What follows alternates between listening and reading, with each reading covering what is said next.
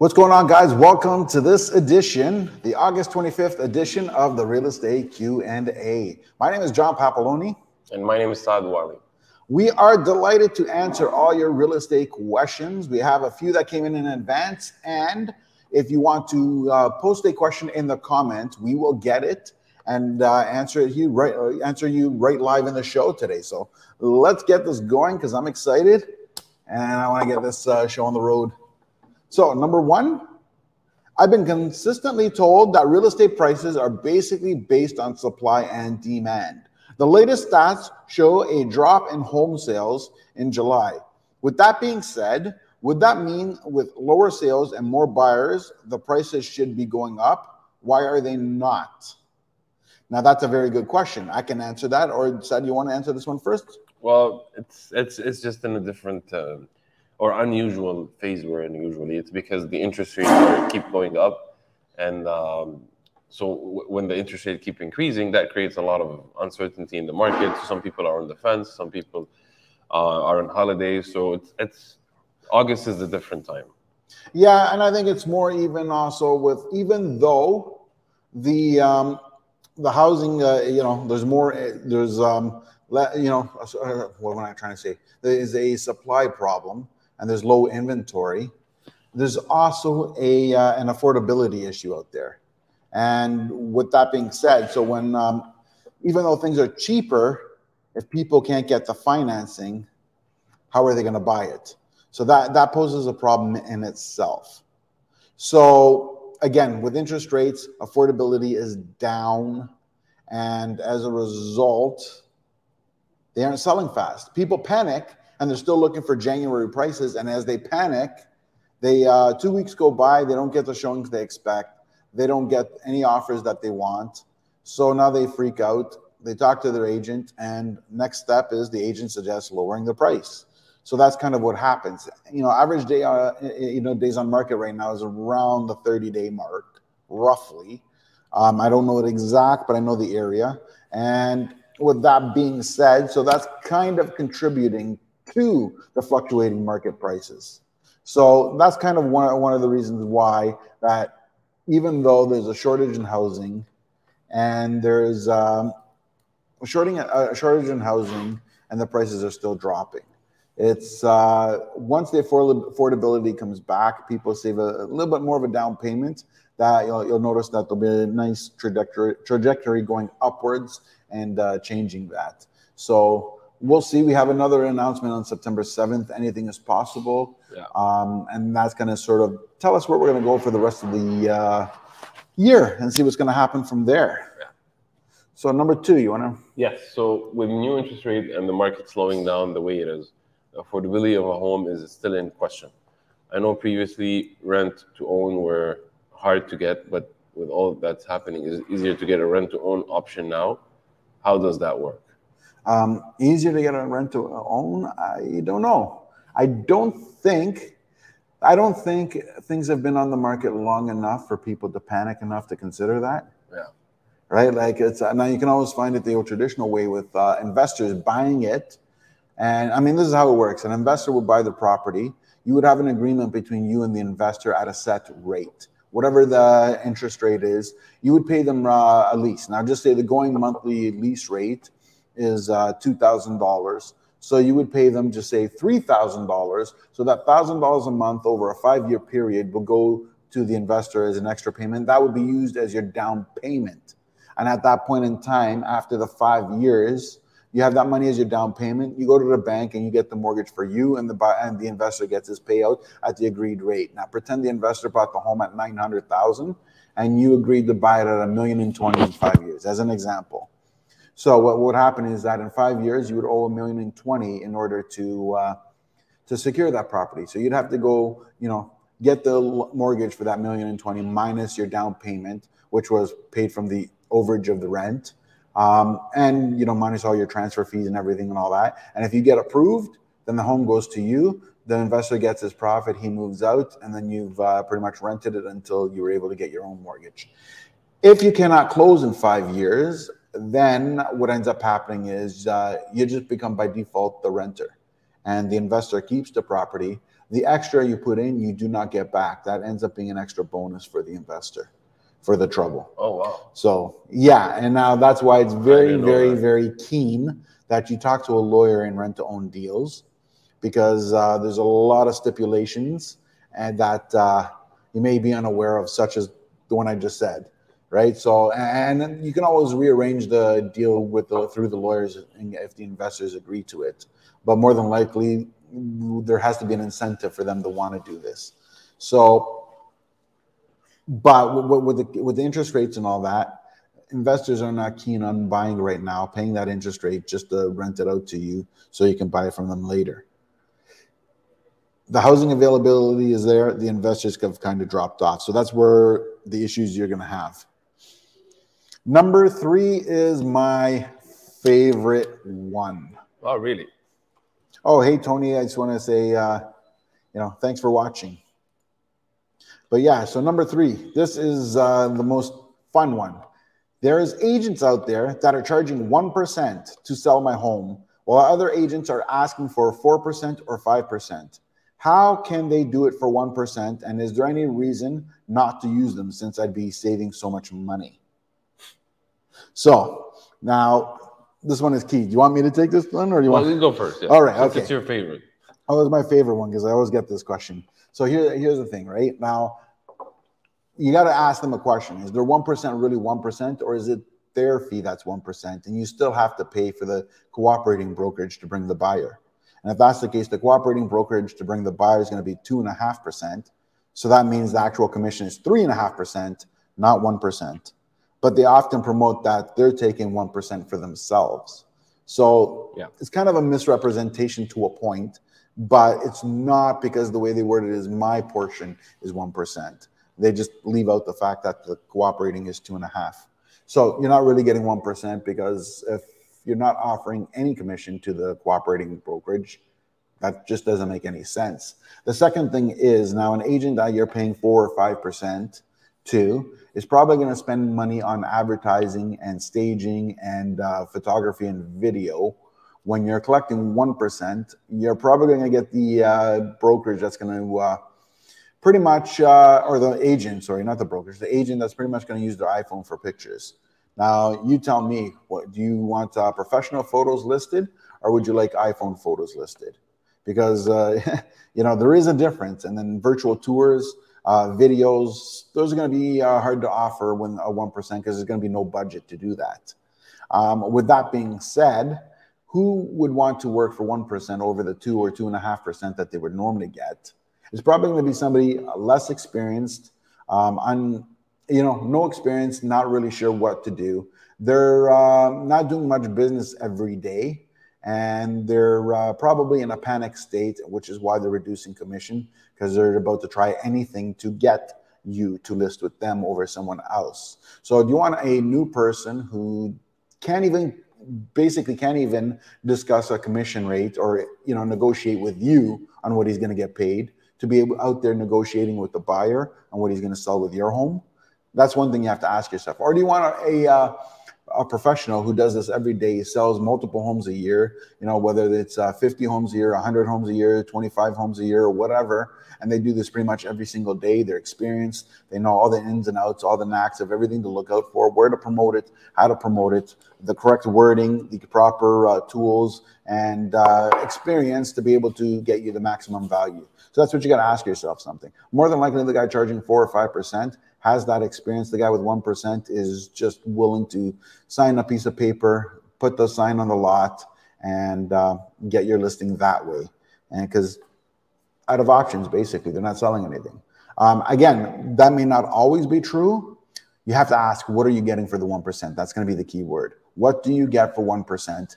And compare it to the person who does the listing presentation that's at 4 or 5%. That's my take on it. Have I missed anything? No, I agree 100%. Plus, it's always like give and take. So when you're trying to sell your property, you want it to get the highest amount of money possible. So if you do those things like touch-ups, staging, photography, that gets a lot of more attention, more attraction, and that ends into more number of buyers interested in it. So with the 1%, or some of them are right now.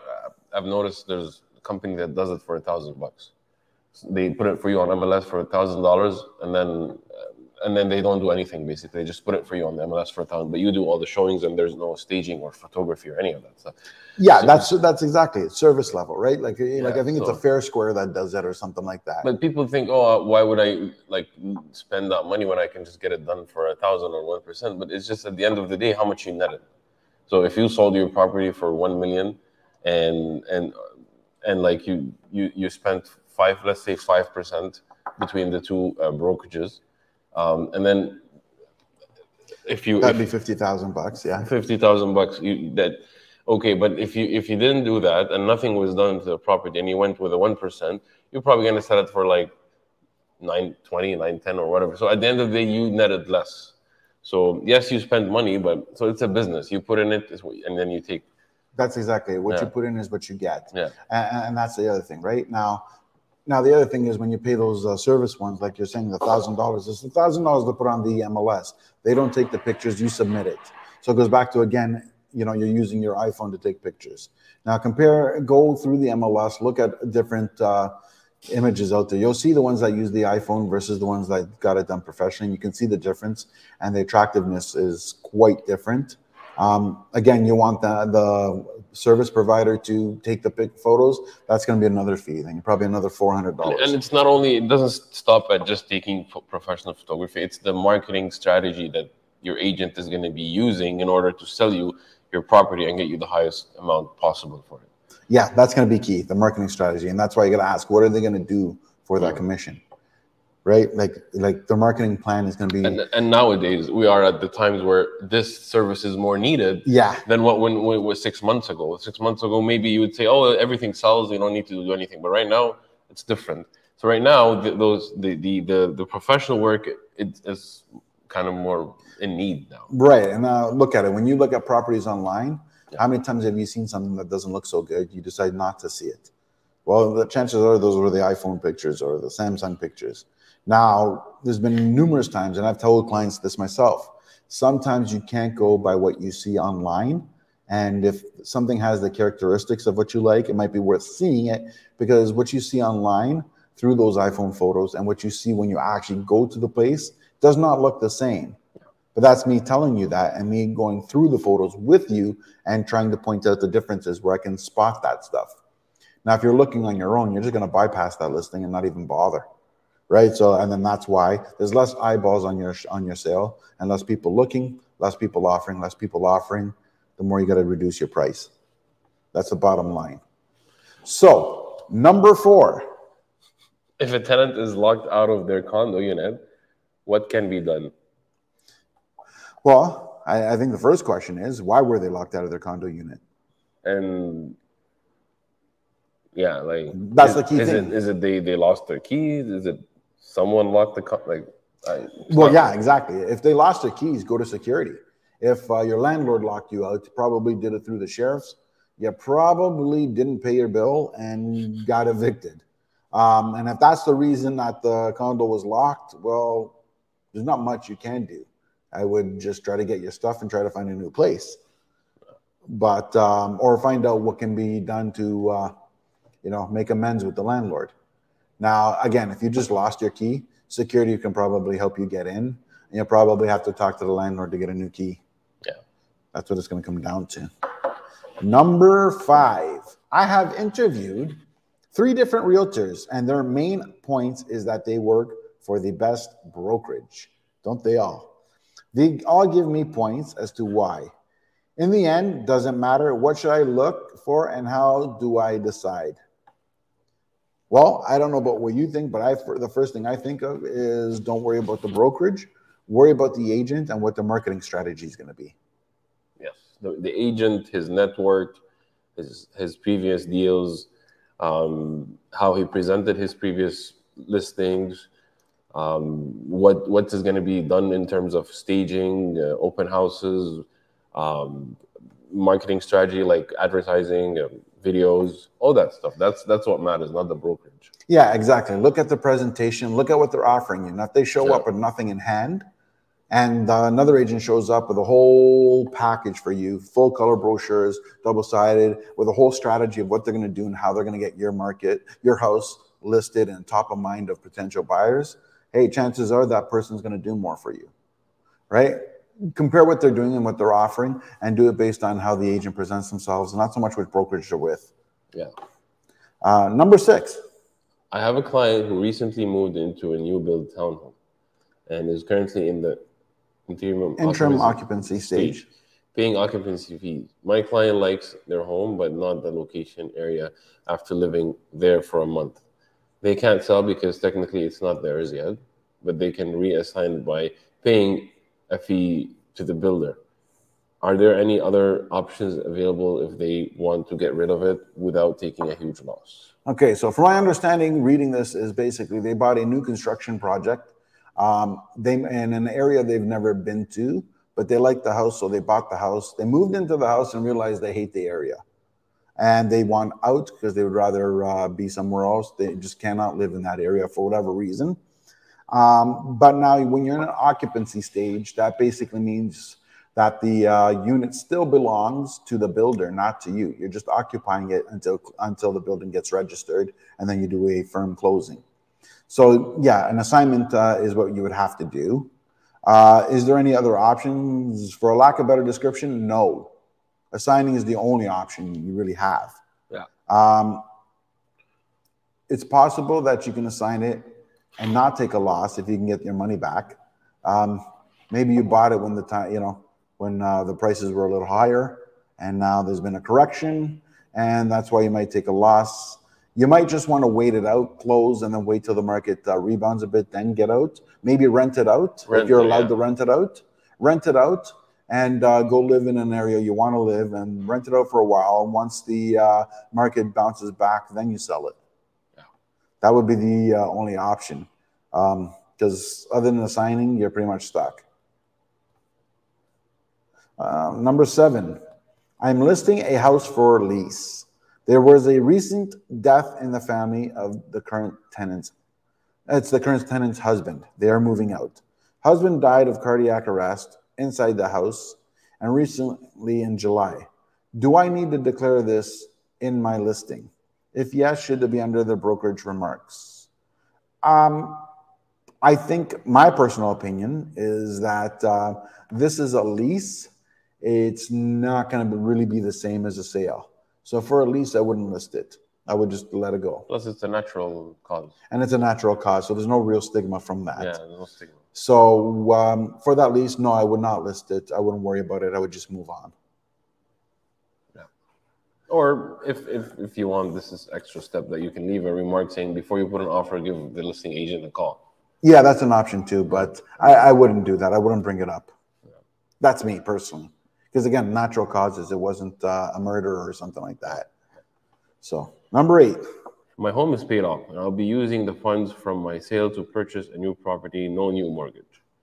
If the home I purchased closes before my home does, for example, 1 month, how does this work? Do I need to take temporary mortgage for the closing date discrepancy?